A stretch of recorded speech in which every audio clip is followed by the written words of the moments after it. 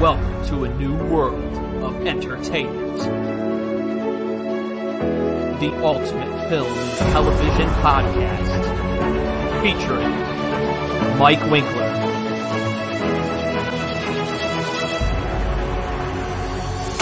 Alistair Englehart, Daniel English,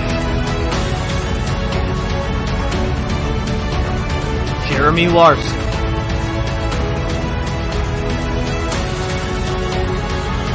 and Jason Kabasi.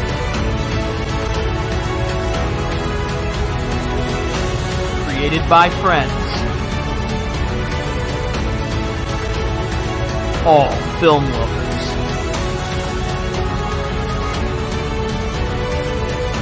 We feature in-depth discussions and celebrity interviews. This podcast is available on all major platforms. Welcome to the Lights, Camera, Action Entertainment Reviews Podcast. On this episode,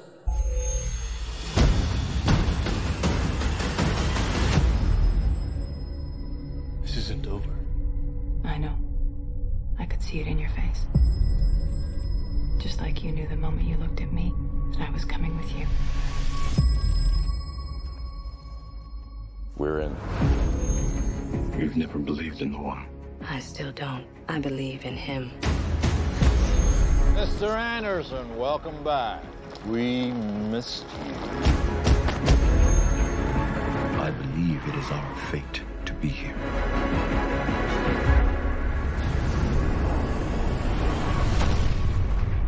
I know what I have to do. Here we go. our Matrix retrospective comes to an end.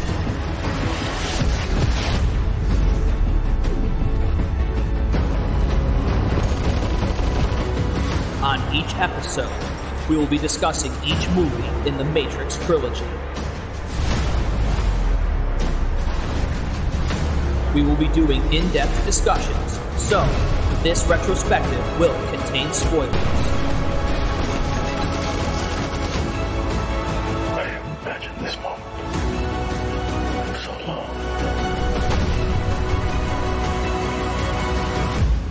But I can only show you the door. You're the one that has to walk through it. And now, our discussion on The Matrix Revolutions. We're back to The Matrix, the finale of The Matrix, for now until later this year. But the end of the trilogy is upon us, guys. So welcome back, Alistair, Jeremy, and Jason. Thanks, Mike. Thank you.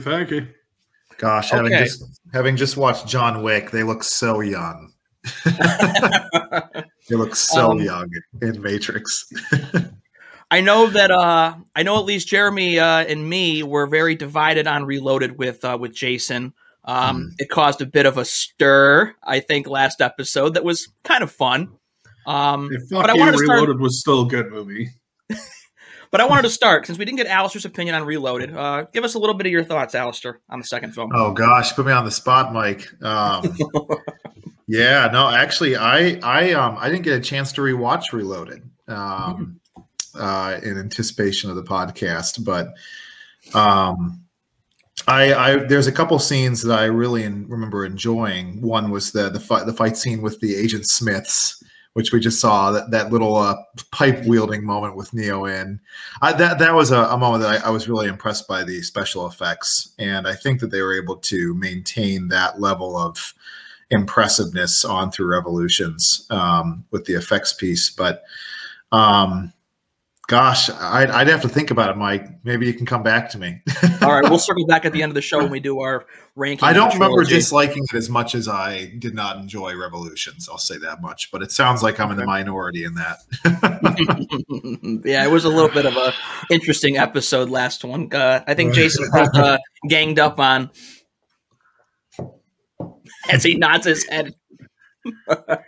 You all can be wrong. That's fine. It's subjective, as in the words of Jeremy Larson. But okay, so maybe we won't be as divided on Revolutions. So who wants to, get on the floor and speak their thoughts? So I alluded to it a little bit with the special effects piece, but I feel like the most impressive part about Revolutions is the special effects, which I think is a little bit unfortunate, and I think that's probably where, in terms of our uniformity and our disappointment with the film, I think that's perhaps where it comes from. Because I guess I was expecting a lot more of a climax to the storyline, and I feel like they kind of painted themselves into a corner with the intense philosophy that they introduced in the first film and just didn't go anywhere with. I felt like they left enough abstract ideas floating out there in Matrix 1 that you're expecting in Reloaded and Revolutions that they're going to connect all the pieces. Right. And they just never did. Maybe that's because they anticipated Matrix 4 from the get-go, but I wish I could give them that credit.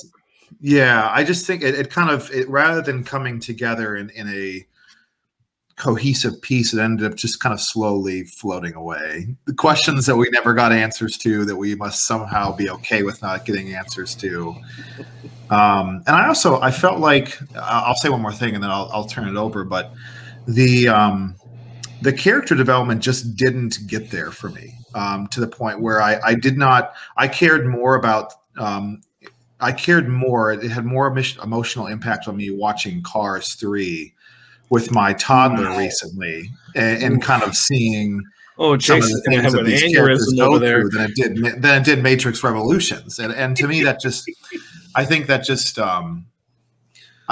for me just confirmed that they didn't do a good job really developing the characters as they ought to have. If I could interject before Jason decides to blow up on you, I'm going to have to disagree with you on character development, because I think one character who kind of finally found his stride and found his place in the movies was Agent Smith there at the end, because he finally became the villain that we were all we all kind of didn't expect, I guess, because you see him in the beginning, he's just the main agent. That's all he is. He becomes a little bit bigger of a threat, but you kind of wonder, maybe the machines will be able to take care of it in some way or form. Sure. But in the third one, that is all him. That's everything is Agent Smith. Huh. He becomes a fully fledged character. His emotional range is outstanding because he's a machine and suddenly able to put out emotions, like emote. Yeah. He's able to emote, and it's great to see that from someone who's using emotions for the first time.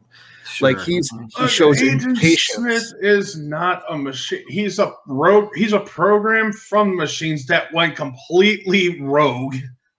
Well, yes, he was the other half of that anomaly that Neo is. He is he's the polar opposite, which completely rectifies all of his personality traits, because it is the polar opposite of Neo. Mm-hmm. Sure. And I like that he was able to embody not only the negative of Neo in physicality and in kind of posture, I guess. Like even the fact that he kept his suit instead of changing his garments, he still sees himself in the right, as an authority figure. Like he still sees himself as that portion, whereas Neo is the kind of the chaotic other half. Yeah, I think we're Dan here. He would definitely agree with you. Before you say, Jason, because I know yours is going to be an interesting topic on this, but character development.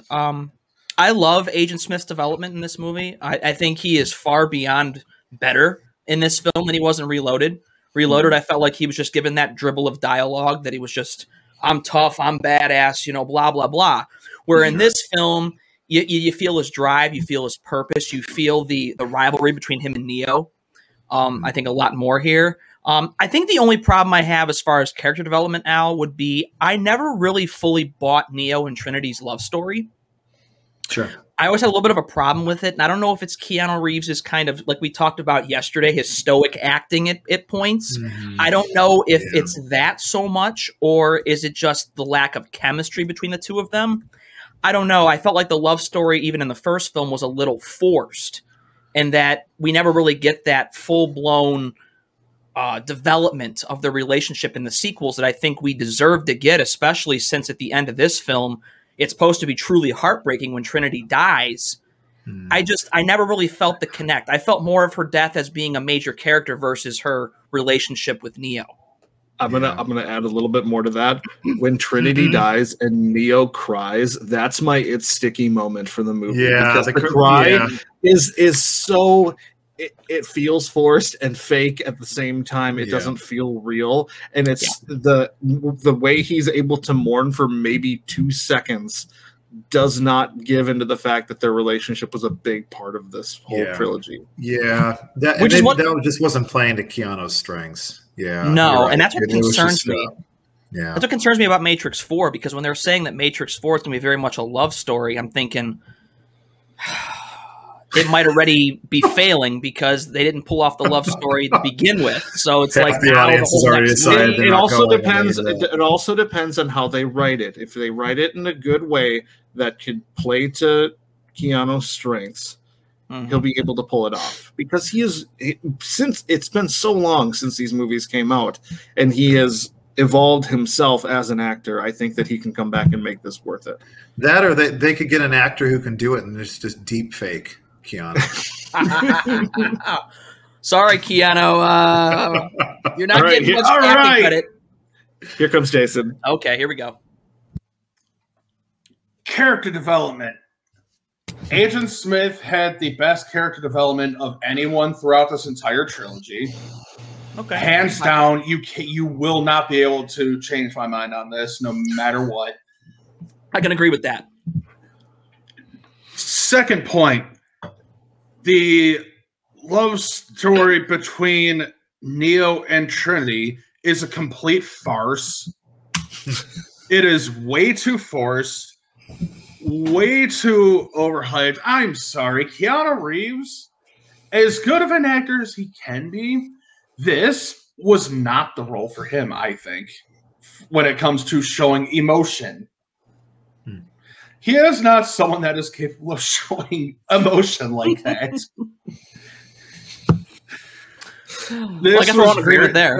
That was very forced. Trinity's death still annoys the hell out of me because of her supposed coming back in this one. I'm sorry. How do you come back from being impaled 50 times for spice bites?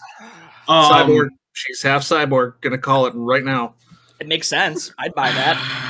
Either that or the machines were able to get to her fast enough to upload her mind into the Matrix. Nice. So that is the only thing I can think of, Jeremy. I could buy that. How long would that have? How quick would that have to have been? Because I'm pretty sure that the mind dies after, what is it, 3-4 minutes of no oxygen? Well, with modern technology, yes. This is also very advanced technology. I'm sure they could science it all away. But third point here, and this is going to the Theory Craft videos I had mentioned previously. The Trained Man and the Merovingian are the former Oracle and Architect. Oh, yeah. I can believe that. The Trained Man in specific is one that I want to talk about right now. Is if you look at the scenes in the train station between Neo and the Trained Man, how Neo had no use of his powers whatsoever, and how the one specific line that the train keeper said was, "Down here, I'm God," and how he was able to easily overpower Neo with just one punch down there. You could just something about that just screamed he wrote the code, or he overwrote the code, or wrote everything about that room. Like he designed it, developed it, everything in that own little world of his. That's something that only I think that the architect would be capable of doing. A. B is another line that another couple of things, little bits and pieces here that people might have missed the first time they watched it, is I would call it the creepy little scene where Niobe sees the Train Man down later in the movie, and how he's just talking about 72 hours. 72 hours, that's how long Sion lasted the last time. as he's just get this weird, creepy expression the entire time, just as he's backing away back towards the end of the tunnel where it's completely dark. That must mean that he had to have been the previous architect to be able to know that Scion only lasted 72 hours last time. That's a good point. It's a good point. I mean, that actually makes sense. I mean, considering how much the Merovingian and the train guy is, how much they know, their knowledge of everything that happens in the Matrix is too far advanced to just be those characters. They have the same kind of intelligence that the Oracle and the Architect had. So I could definitely buy into that, Jason. I could. And it's just like how I think that the Merovingian was the previous Oracle and everything. It's just little bits and pieces you pick up between the second and third movies when we get introduced more and learn more about the character. His obsession, with his hatred towards the current Oracle, wanting the Oracle's eyes and all that, just little bits and pieces just make me think and realize here that he had to have played a major part in a previous version of the Matrix. Do you think it's possible the reason why he wanted the Oracle's eyes was because maybe she took something from him that made her the Oracle? Or it could be that he wanted to regain the powers of being the Oracle. Right. Yeah. I don't know. That kind of never really gets explained. He wants the eyes, but we're never really told why. Matrix 4. Well, yeah. Which is what I'm hoping that they talk about more in Matrix 4 is, the current architect that we have, or current Oracle, fucking Old Man River. Let him make him a major part of the story, I think. Let us see more of him, not just these little vague bits and pieces that we get from Reloaded and Revolutions. Give us something about him that would get a lot more people that criticized his role in these films. Something to actually look forward to, something to go, oh, okay, this makes sense now. Well, Lambert Wilson, who played the Merovingian, is confirmed to be returning in Matrix 4, so you will get more of his character, so maybe that will kind of go that direction that you're talking about. Good. Yeah. About damn time. No, in the bigger scheme of things, I personally felt myself enjoying watching Revolutions more than I did Reloaded, considering I did both these rewatches a couple of weeks apart. I just found myself more emotionally invested and more interested in Revolutions. And I don't know if it's because I felt like the movie took itself a little bit more seriously than Reloaded. Reloaded kind of felt campy to me and just kind of like it was, I don't want to call it a parody of the first film, but it didn't feel as serious as the first film. It focused too much on the action than it did the original concept. You see, for me, there were it's a toss-up for me as to which one I preferred more between Reloaded and Revolutions. And that's because each different key points to me, that stood out as emotional investments to me. It's like the big speech of Morpheus in Reloaded when they were in Scion. And then it's essentially like the last stand in Scion against the machines. Mainly forget what his name was, but the captain that was on the one bridge that was shooting at that wave of machines that were coming at them. Captain Mifune. Yeah. That he had, he knew that there was no way that he was getting out of there alive. But the last stand against saving Scion there, that was a good emotional investment point for me too, as well. They each had their different highs and lows to me, and it's just a toss-up as to which one. Honestly, at the time, which day would I want to watch the other over the other?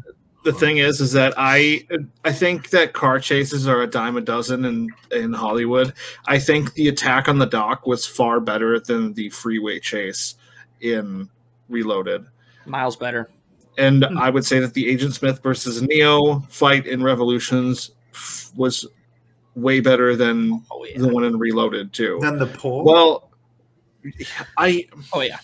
Okay, at first, the swarm of Smiths, as the scene is called, it was good and entertaining, but then it just became they went over the top. They went over the top with how many Smiths were there.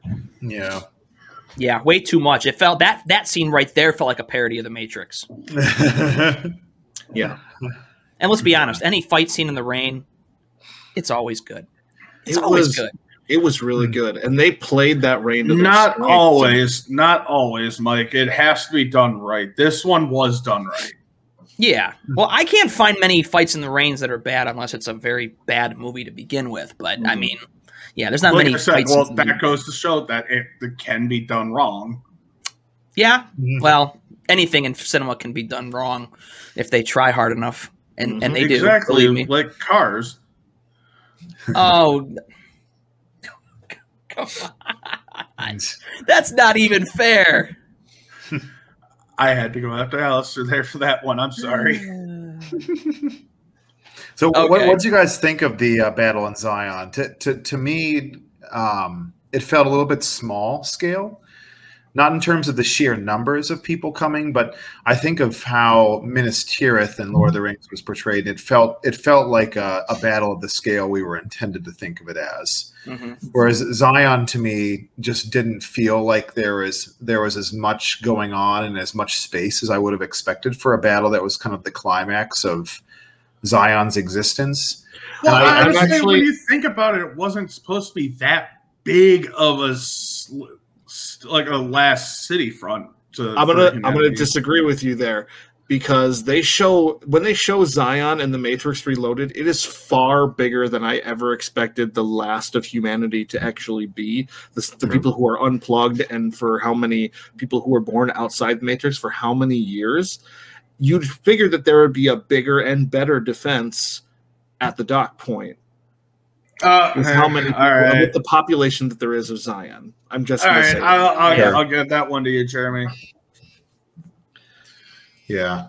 The other thing I found myself wondering was, going back to the advanced technology, why was it such a struggle for the machines to wipe out organic beings? Like, why wouldn't it have been a challenge to just simply, if they had bored through, drop a nuke in there instead of like these like laser beams trying to pick off humans one by one? You know what I mean? That just I couldn't really figure that one out, like why it was such a the reason being. I'm gonna give you go for it. I want to Well, here it is. The machine's main conflict with humanity is the fact that they need a power source, something to resupply them. They're not going to waste nuclear fission energy on dropping a nuke down into humanity when that could be a potential energy waste for them. There were a bunch of batteries. They would rather use just regular hack and slash machines going down there and just slicing everybody up rather than dropping some sort of bomb in there. And I know that they have like little explosives like they used on the Nebuchadnezzar and when they were shooting at the not to mention, I think even through everything, like the machines are still trying to understand, humanity itself. I don't think they just end up going, all right, fuck this. We don't want to learn anything else about them. Drop the nuke and end it. They're still going to be looking to try and build that utopia for humanity within the Matrix and all that, to try and understand, what it is about humanity that, organic beings love, what makes them, what makes them tick, what makes them motivated, everything. If they did that, I think that would kind of defeat their whole purpose of what they're trying to do. Sure. Yeah. Yeah, I liked the battle. I thought the battle was pretty well done. I love the mech suits. You're not going to change my mind on it. I think the mech suits are awesome. Avatar stole those. Oh, for sure. I mean, I guess you could say that this kind of stole from Aliens, and Cameron did Avatar. So did Cameron really steal it from Matrix, or did Matrix steal it from Aliens? What was that one that had the massive robot? Was it Oculus Rift? You the don't mech talk about suits. Yeah. Pacific Rim. Pacific Rim. That's it. Yeah. Yeah. Pacific Rim. Oculus Although Rift Matrix is did it a, much is a better. VR headset. Yeah. You know what? To me, Pacific Rim was the better movie or the better version of Transformers. Yeah, right. Yeah, much better. Then again, Michael Bay standards are not very high, so that's not a hard bar to hit. So, that's a whole different story. All you need to know about Michael Bay standards is how big of an explosion can it make. Yep. Ain't that the truth? I mean, my God. That guy is ashamed of directing. He makes studios a lot of money, so he's doing something right. Because people have such short attention spans that they see a big boom and they go, "Ooh, money! Here you go." I want that money. God, those Transformers movies made way too much money for their own good. Yeah, they did. There was no reason for them to make any more than, I think, 2 of them. Oh, maybe 3. Yeah, it was Shia LaBeouf. It was all Shia LaBeouf. LaBeouf. Shia LaBeouf. Yeah. He went and just did it, all right. Do you guys know? Now, in the movie, when they we see a new Oracle, the reason why, I don't know if anybody knows this, that the reason why the film uses a different Oracle and they provide an explanation as to why she looks different is because the woman that played the original one, I think, died. She did. She died. So I thought they did a pretty good job explaining that, even though Sure, I thought it was great. Yeah, even though they kind of like explained it, but they didn't like really explain it for what it was. I'll say because I thought the one that we had in the first Matrix film was the better of the 2 oracles that we saw. But they, like I said, they did a really good job explaining it. With the transition between the 2. I'm kind of glad they did explain it, and they didn't just like go along with it like many recasting decisions go. I'm glad that they actually were able to write an explanation and to kind of explain it. They wrote it into the dialogue really well into explaining, I'm sorry that I couldn't be here the same way that you saw me before. That was a very powerful line, because then it just shows that she knows they don't trust her as much in the way she talks. Right. Right. Her words don't mean as much because she's now, you're not that person anymore. I wish that Maggie Gyllenhaal had given a similar monologue when she replaced Katie Holmes in Batman.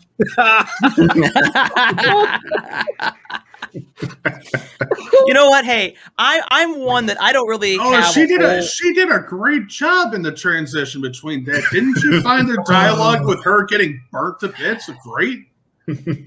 Crackle. I didn't have as much problem as a lot of people did with Katie Holmes in the first movie. I thought that she played the character to what it was supposed to be in the first film, but Maggie Gyllenhaal's version of the character was more mature in The Dark Knight. So I thought she was depressing in The Dark Knight. Like every dialogue, she was incredibly depressing in the Dark Knight. Her best line in that movie was chucking fire everywhere. I don't remember ordering extra crispy, but hey, I'll take it, I guess. You'll get it. I don't know if she's KFC or Popeyes, but she's extra crispy either way. But anyway, going back on track here, what did you guys think of the dialogue between the architect and the Oracle at the end of Revolutions?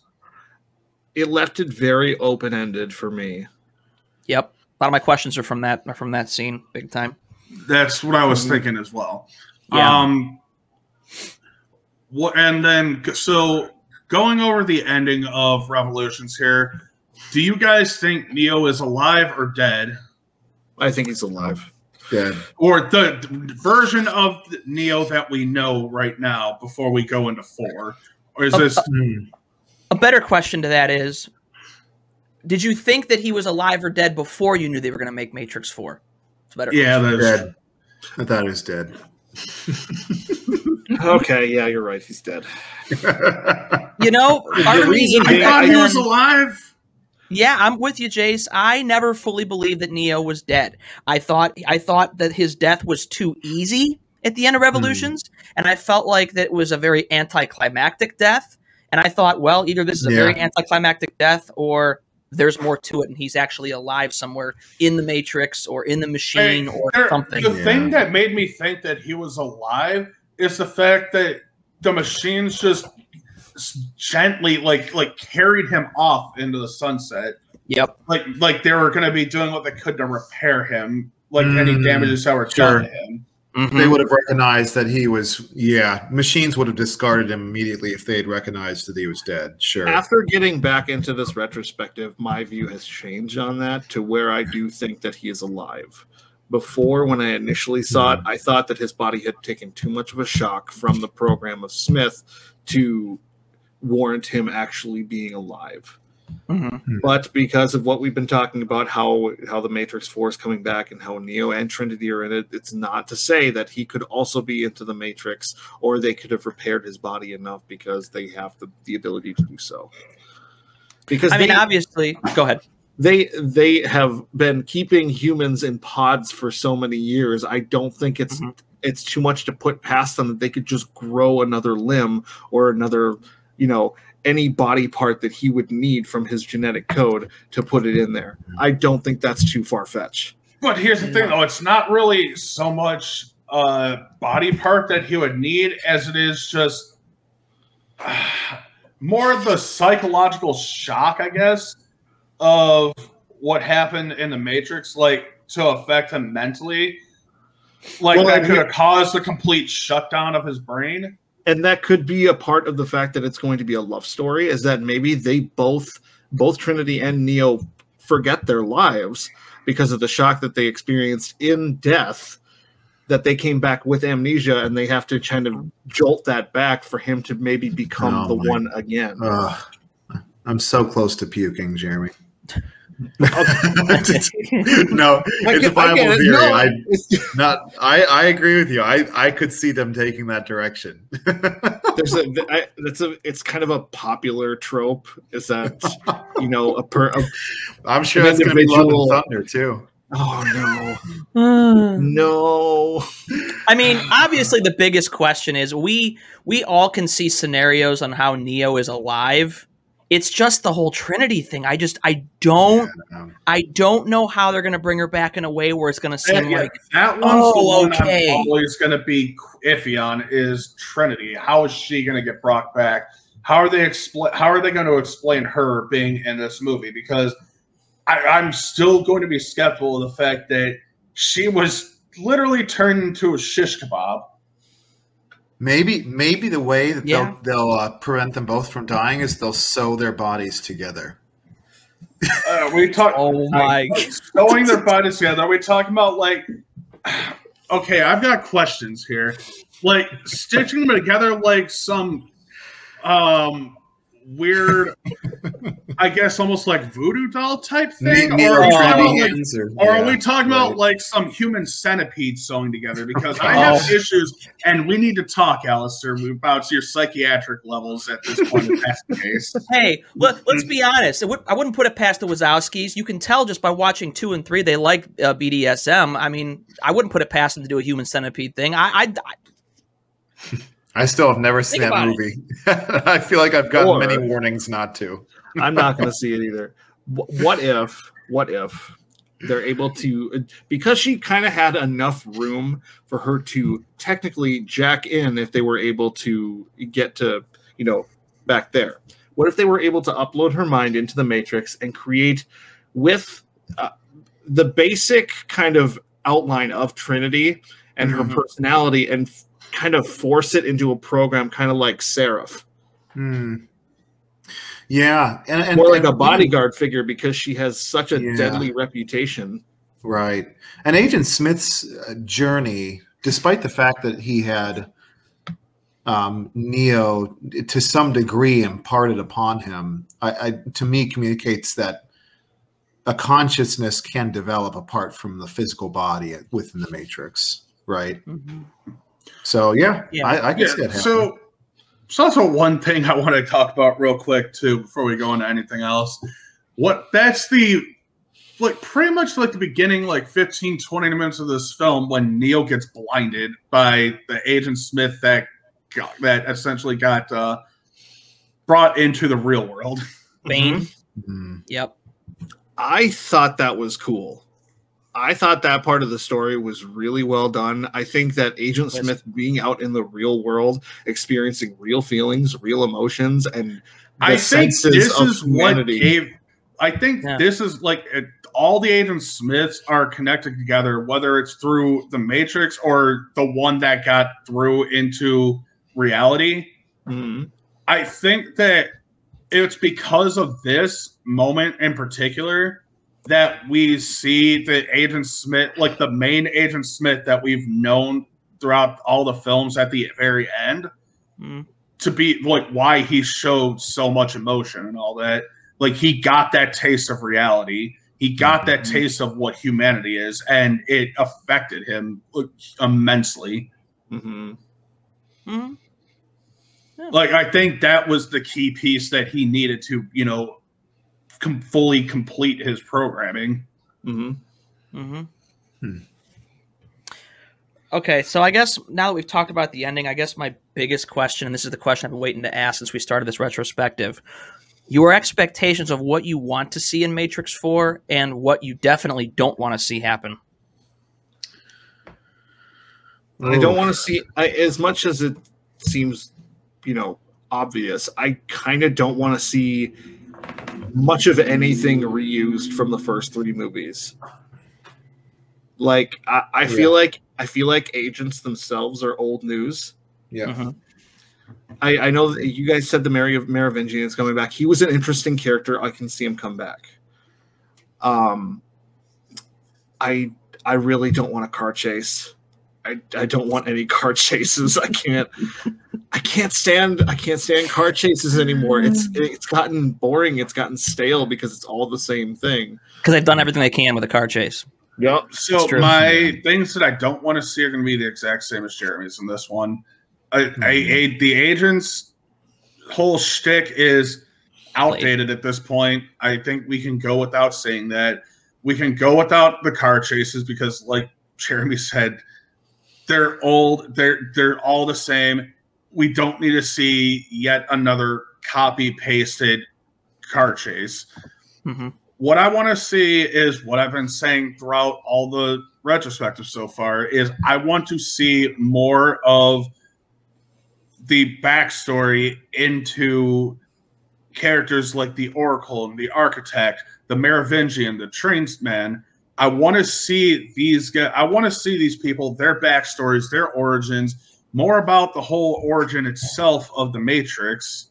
Mm-hmm. And I want to see some sort of resolution. Like, is this going to be, the complete end of the Matrix here? Or is it going to continue in the cycle that it is? And the machines are going to create a new Matrix. Right. I agree, Jason. I mean, at the end of Revolutions, the vast majority of humanity is still enslaved, in a manner of speaking. The truce is purely between Zion and the machines. So I agree. I'd like to see a resolution that's a bit more final and ultimate than that. Well, because essentially it's not even so much the human enslavement there. It's more of, even though that truce is there, how long does it take? Because this is taken, I guess, sort of a similarity between that and, enslavement in our time, in America's time, and all that. How long of a time frame did it take for, a truce and emancipation to be done, signed and all that, before we actually saw that translate to reality, to what we have now?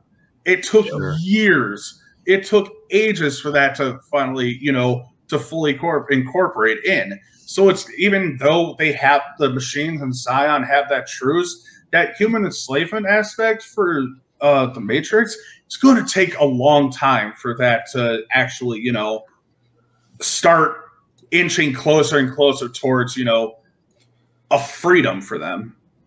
Yeah. Well, and the question remains here, is the Matrix 4 going to be the end of the series, or is this going to continue? And we don't have that answer. And part of me worries that if they it all depends on this film. Right. But the thing of it is that if this film is written without it being final, and they write another cliffhanger, or they write a lot of big question marks, and the film doesn't succeed at the box office, are we going to be left with an open-ended ending to The Matrix, never get closure to it? I mean, this is a problem because it might ruin... though. I got an answer to that. Yeah. I got an answer to that, which could be an answer that the company could end up going with here, depending on how this movie does. Mm-hmm. I think no matter what, we're going to get a cliffhanger ending in the theaters. I think that's a foregone conclusion. I think that's what we're going to get. But I think they're going to have filmed for the DVD copies and extended cut where they have one that's a closed booked ending to end the series, depending on how the box office sales and the critic reviews are done to this. Mm-hmm. The problem there is that Hollywood never does that, though. They never. I know. They never do that. But I think I could see them bucking the trend on this one, that being the direction they go, depending on how this film does critically and in box office numbers. Well, this is the appropriate film to do it for. That's for sure. If they were going to do it, this would be the film to do it. If this movie does really well, I can see them doing a couple more movies with this. If it doesn't do well and the critic reviews are pretty bad, we're going to get that DVD copy that has the extended cut, like we were saying, not the Zack Snyder cut where they add a couple hours and all that. I really hope that doesn't become a trend. No, I don't think it's going to become a trend. Yeah. I don't think it's going to become a trend. I think it's going to be more so like very specific movies, like they do something like that with, movies that they've already gotten established. Where they've already gotten established universe for that line of films, like The Matrix or. Well, everybody, we lost Jason. All right. He dropped out. Such a climactic moment. Agent Smith dropped out. Now he's back. All right. What the hell happened?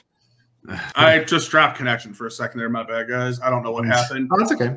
But like I was saying,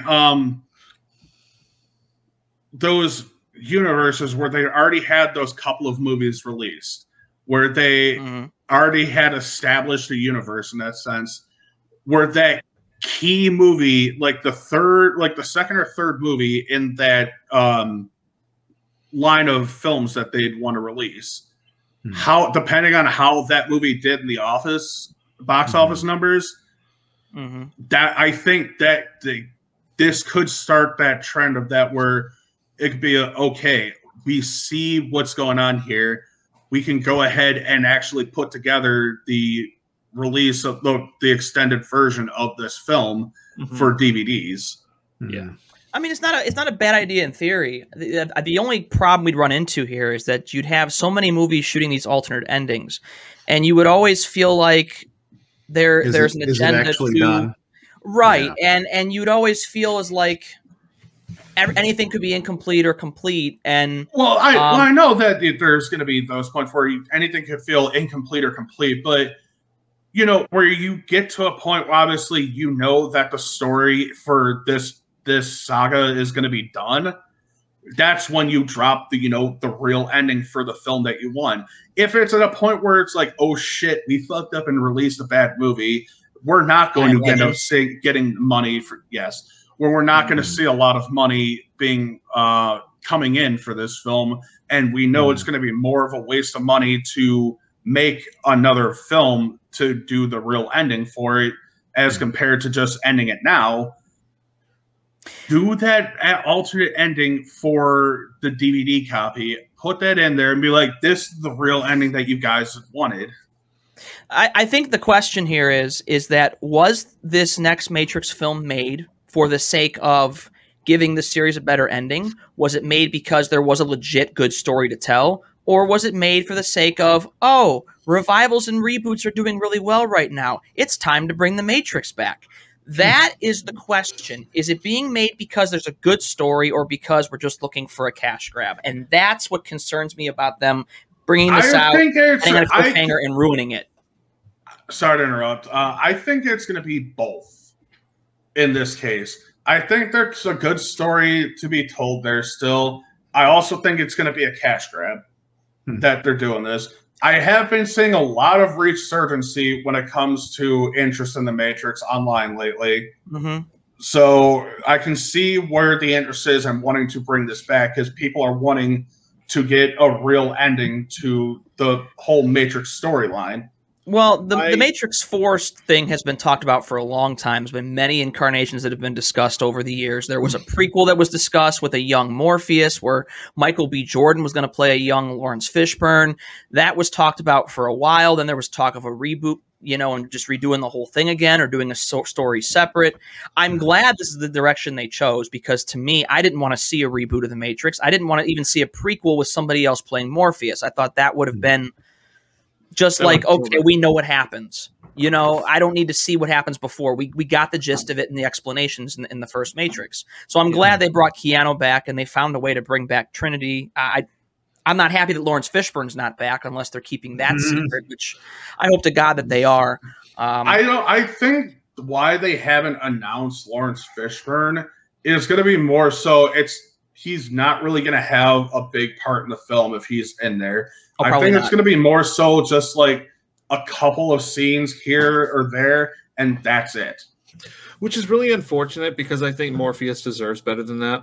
Yep. I agree. Morpheus does deserve better than that, but I think that with how the first 3 films went, Morpheus's big prophecy of bringing the One into the Matrix to stop the machines, that sense of his prophecy was fulfilled. I don't think he really has a purpose at this point for being a prophet of the Oracle and the belief of the One and a prophet of the One at this point anymore. Like his purpose has been served. I think he's going to live his normal life. He's going to finally be able to have a life with Niobe and all that for once. One could hope. Yeah, I hope that at the very least, if they do reference him, to at least kind of say where he is, and they don't just forget about him. They don't have to necessarily show him. I'd like them to, but at the very least, they better do him the honor of at least mentioning him and where he's at and why he's not in the story. But I think what I mainly want to see, I didn't even talk about what I wanted to see in Matrix 4. I'm the same way. I want to see something new brought to the table. I don't want to see the same old recycled stuff. I don't want to see the same old recycled stories. I don't want to see them bring up the same fight scenes. I don't want to see them bring up the same reason for going into the Matrix and doing what they're doing, using the same villains. And you guys are right. The agents are played, they're tired, and they don't need to be here no more. Just like why they didn't bring back Agent Smith, because Hugo Weaving said that he was actually asked to come back for this movie. Now, I don't know if it was just for a cameo or it was just for, the purpose of bringing him back as a villain. I don't know. But, yeah, the agents, it's just beating a dead horse if they bring them back. Sure. See, I think Agent Smith could be a good character, but I feel like it should be like an Agent Smith sort of reborn, like redemption arc, which would be at least a tad bit more interesting than just bringing Agent Smith back to be a villain. I feel like that would just be, Yeah. Yeah, there's got to be a legit good reason. There's got to be a good antagonist in this movie besides just another machine. I feel like there's got to be some sort of evolution of that machine that maybe both Zion and the machines are fighting against. Sure. Yeah. Kind of like, Terminator Dark Fate, where, Skynet is still left over facing the new Skynet, basically. Right. Well, and that goes back to what we were talking about earlier with the truce. I mean, as it stands, it seems that Zion really has no room to expand, is my understanding, right? Like they're kind of limited to where they their are, little bubble, where they are, right? Yeah, yeah. Which, I'd like to see that. That's another piece I'd like to see. Which I think they're going to end up addressing in this film. Hopefully, we're going to start seeing, the rise of humanity above ground again. Right.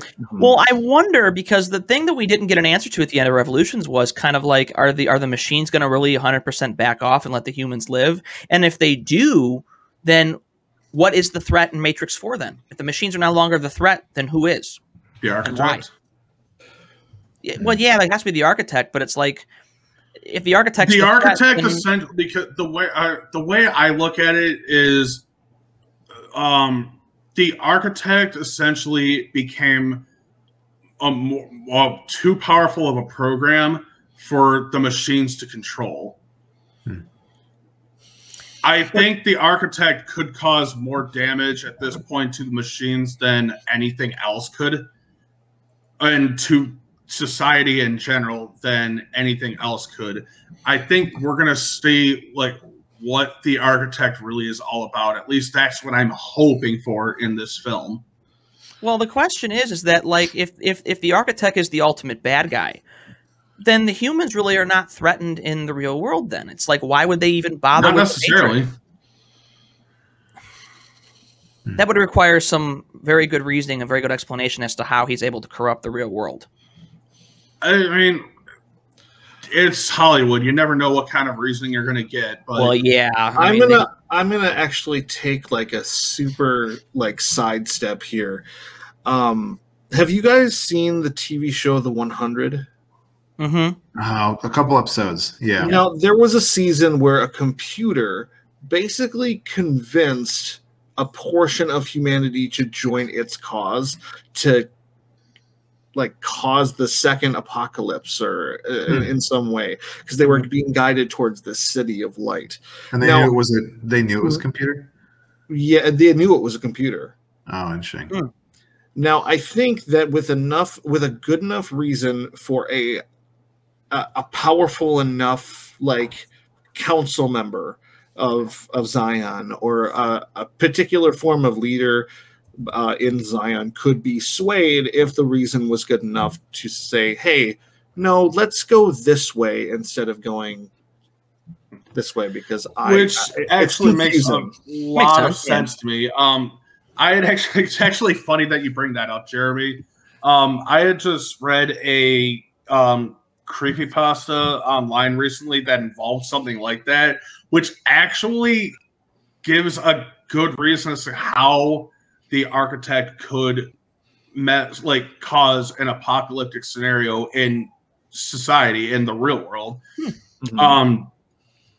Essentially could be that the Architect, like someone discovers some like a thing that the Architect's connected to, essentially releasing the Architect from his so-called cage, I guess you could say, in the Matrix, releasing him out into the real world. He'll do anything he can to convince you and all that. Essentially, like he could promise you power, wealth beyond your imagination, essentially anything that you wanted. Sure. Do whatever he could to break out of that so-called prison, I guess, that he's in. Yeah. Like, and if he does, like, if he was able to break out of there, he could cause like a systematic failure to anything that, like say Zion would need as a necessity to survive, to cause any sort of realm of reality, like anything they would need in order to, have any chance of making it through to seeing a new generation. Sure. I assume there's probably a good, legit reason. I mean, I think the Architect has probably got to be the villain here. I mean, that's and the Merovingian. I mean, they're not bringing him back for no reason. Maybe him and the Architect are working in conjunction with each other and somehow finding a way to. That would be a better pairing than I think anybody else, any of the other characters in the structure of the Matrix. Because it can't just be one. It can't just be one person. It has to be a complex web that they have to go through in order to fix it. Yeah, no, for sure. Merovingian is definitely, I think, the right man for the job for that purpose. Okay, so that's what we all want to see in Matrix 4. So I guess we've come down to the moment of where we rank all three of these films.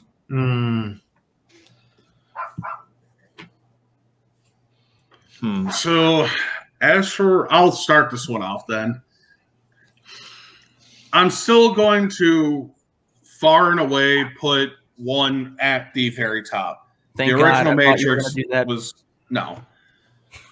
But like I said, I've liked all three films. It just depends on which day I'm feeling, say, wanting to watch Reloaded over Revolutions or vice versa.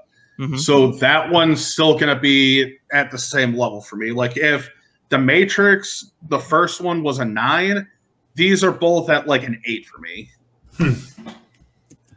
So you don't really know how you feel about Reloaded or Revolutions one over the other. They're kind of they both have their pros and cons to me that draw me to each of the films and push me away from that one. Mm-hmm. Like I said, all depends on the day that it is, how I'm feeling that particular day. Mm-hmm. I just know that. I mean, I think just about everyone here can agree the first one is going to be the best one. Absolutely. No question. It's a pretty much unanimous decision on that part here. We're all in agreement there. But I'm interested to hear what you guys have to say about the other two. Okay, so of course, first one's Above and Beyond. I personally like Revolutions and then Reloaded. Mainly because when I watched Revolutions, I felt a little bit like the first one to me a little bit. There were aspects in it that were some nice callbacks and some moments to the first film because it went back to the mystery of the Matrix, what it was. It just felt like they were going back to things being serious and really trying to give the series closure, even though I think they failed in a lot of aspects there, which is what hurts Revolutions greatly. But yeah, Reloaded to me is the worst because, like I said before, a lot of it kind of feels like a parody of the first film, and there are just too many moments, especially some fight scenes, especially the Smiths and the pole fighting that Alistair said. It just, to me, I look at it this way: the Neo and Smith fight in Reloaded reminds me of the Superman and Zod fight in Superman 2. And we're talking how many years ago that is. Yeah. Neo before General totally Zod. get it. What I totally get that. What did I say? I said Neo Superman before who? General Zod. Yeah. It reminded me so much of those moments. And that movie was made, in like 78, 77? So the fact that The Matrix Reloaded looked like a fight scene out of the 70s, that's not good. It's not good. Yeah. So... Let's go to you, Jeremy. Ranking this, it's not hard. It's 1, then 3, then 2, and I think 3 is still far better than 2. Even with the introduction of new characters, the fight scenes, it just seems so forced. It feels more like an action movie than it does I guess you could call it like a philosophical thriller. Yeah. Yeah. Yeah. Because you're debating whether the world. Never even thought about that. I think The Matrix is more of a philosophical thriller than it should be an action movie, and I think that 3 comes back to that in a very strong way. And I like the ending fight between Agent Smith and Neo far better than even some of the scenes in the first movie. Yeah. No, and I think that's why I have a little bit of hope for 4, because I feel like if they ended on that direction of being more faithful to 1, so I feel like that I'm glad Wazowski came back to do the 4th and not somebody else is coming in here and butchering the story. So I feel as though, when they said that she said that the only reason why she made this next film is because she had a story worth telling, and Keanu Reeves said he read the script and said he agreed. So I feel a little confident in knowing that they wanted to make it because there was a good story to tell. I'm just hoping that it makes sense and that the explanation of characters coming back from the dead, actually, there's logic behind it. Mm-hmm. Okay, I'm going to have to agree with you on that. So, yeah, we're looking at 1, 3, and 2 for you guys. What about you, Al?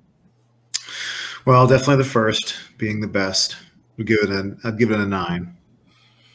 I'm not sure what it would take it to 10, but I feel uncomfortable giving it a 10. don't give out 10s freely. I think that's what the movie is supposed to do. It though, like it's supposed to make you think whether it's actually like the best movie that you've seen. Sure. Mm-hmm. Or is it? Yeah. Question. Yeah. Yeah, I like that. I think after that would probably be Reloaded. And I'd give it an 8.9. No, I'm just kidding. I'm just kidding. I would give it a. You guys thought I was coming with the sticky moment tonight. No, I would give Reloaded a 6, and then I would give Revolutions a 5. Oh, wow! So you did like Reloaded. That's pretty big drop. Yeah. All right. I have to ask. I gotta. What about Revolution did you dislike so much? I didn't like that it was the effects were the most impressive part. Kind of getting back to what I mentioned in the beginning. I just didn't. I didn't get into the character stories. I didn't like that Well, I'll tell you what I did like. I did like that the main heroes went off on their own. I liked that, and I actually saw a lot of people critique that, but it reminded me of Frodo and Sam, and I don't have any problem with that. But I did think that I would have liked to have seen more of a focus on some of the other primary characters instead of secondary characters, just to develop them a bit further in the last film. Sure. Didn't like the love story, which we covered. And then, felt like the Zion battle was just a little bit smaller scale than I would have expected. Fair enough. What were you going to say, Jason? So I was going to say, after hearing everyone's different explanations and all that, my order is still going to be, obviously, the first Matrix going to be sitting at a 9. I might have to give Revolutions the slightest edge. Like, that would be like your 8.3, Reloaded would be like 8.2. Pretty close together. Well, I guess we're doing numbers. I guess I'd give Matrix 1 9. I actually would put Revolutions around an 8.8. I think that there's a lot of good qualities in Revolutions that, again, like I said, hunker back to the first film. And Reloaded takes a steep dive to about a 6 because it just, like I said before, the parody argument. So, yeah. Yeah, 9 for the first, 8.5 for Revolutions, and then at best I'll give Reloaded a 7. That's a generous 7, isn't it? It's an extremely generous 7. I actually had a bad taste in my mouth from saying it. The hate on Reloaded. Hey, at least it ain't a Solo Star Wars Story 5. Yeah. We don't talk about Solo, all right?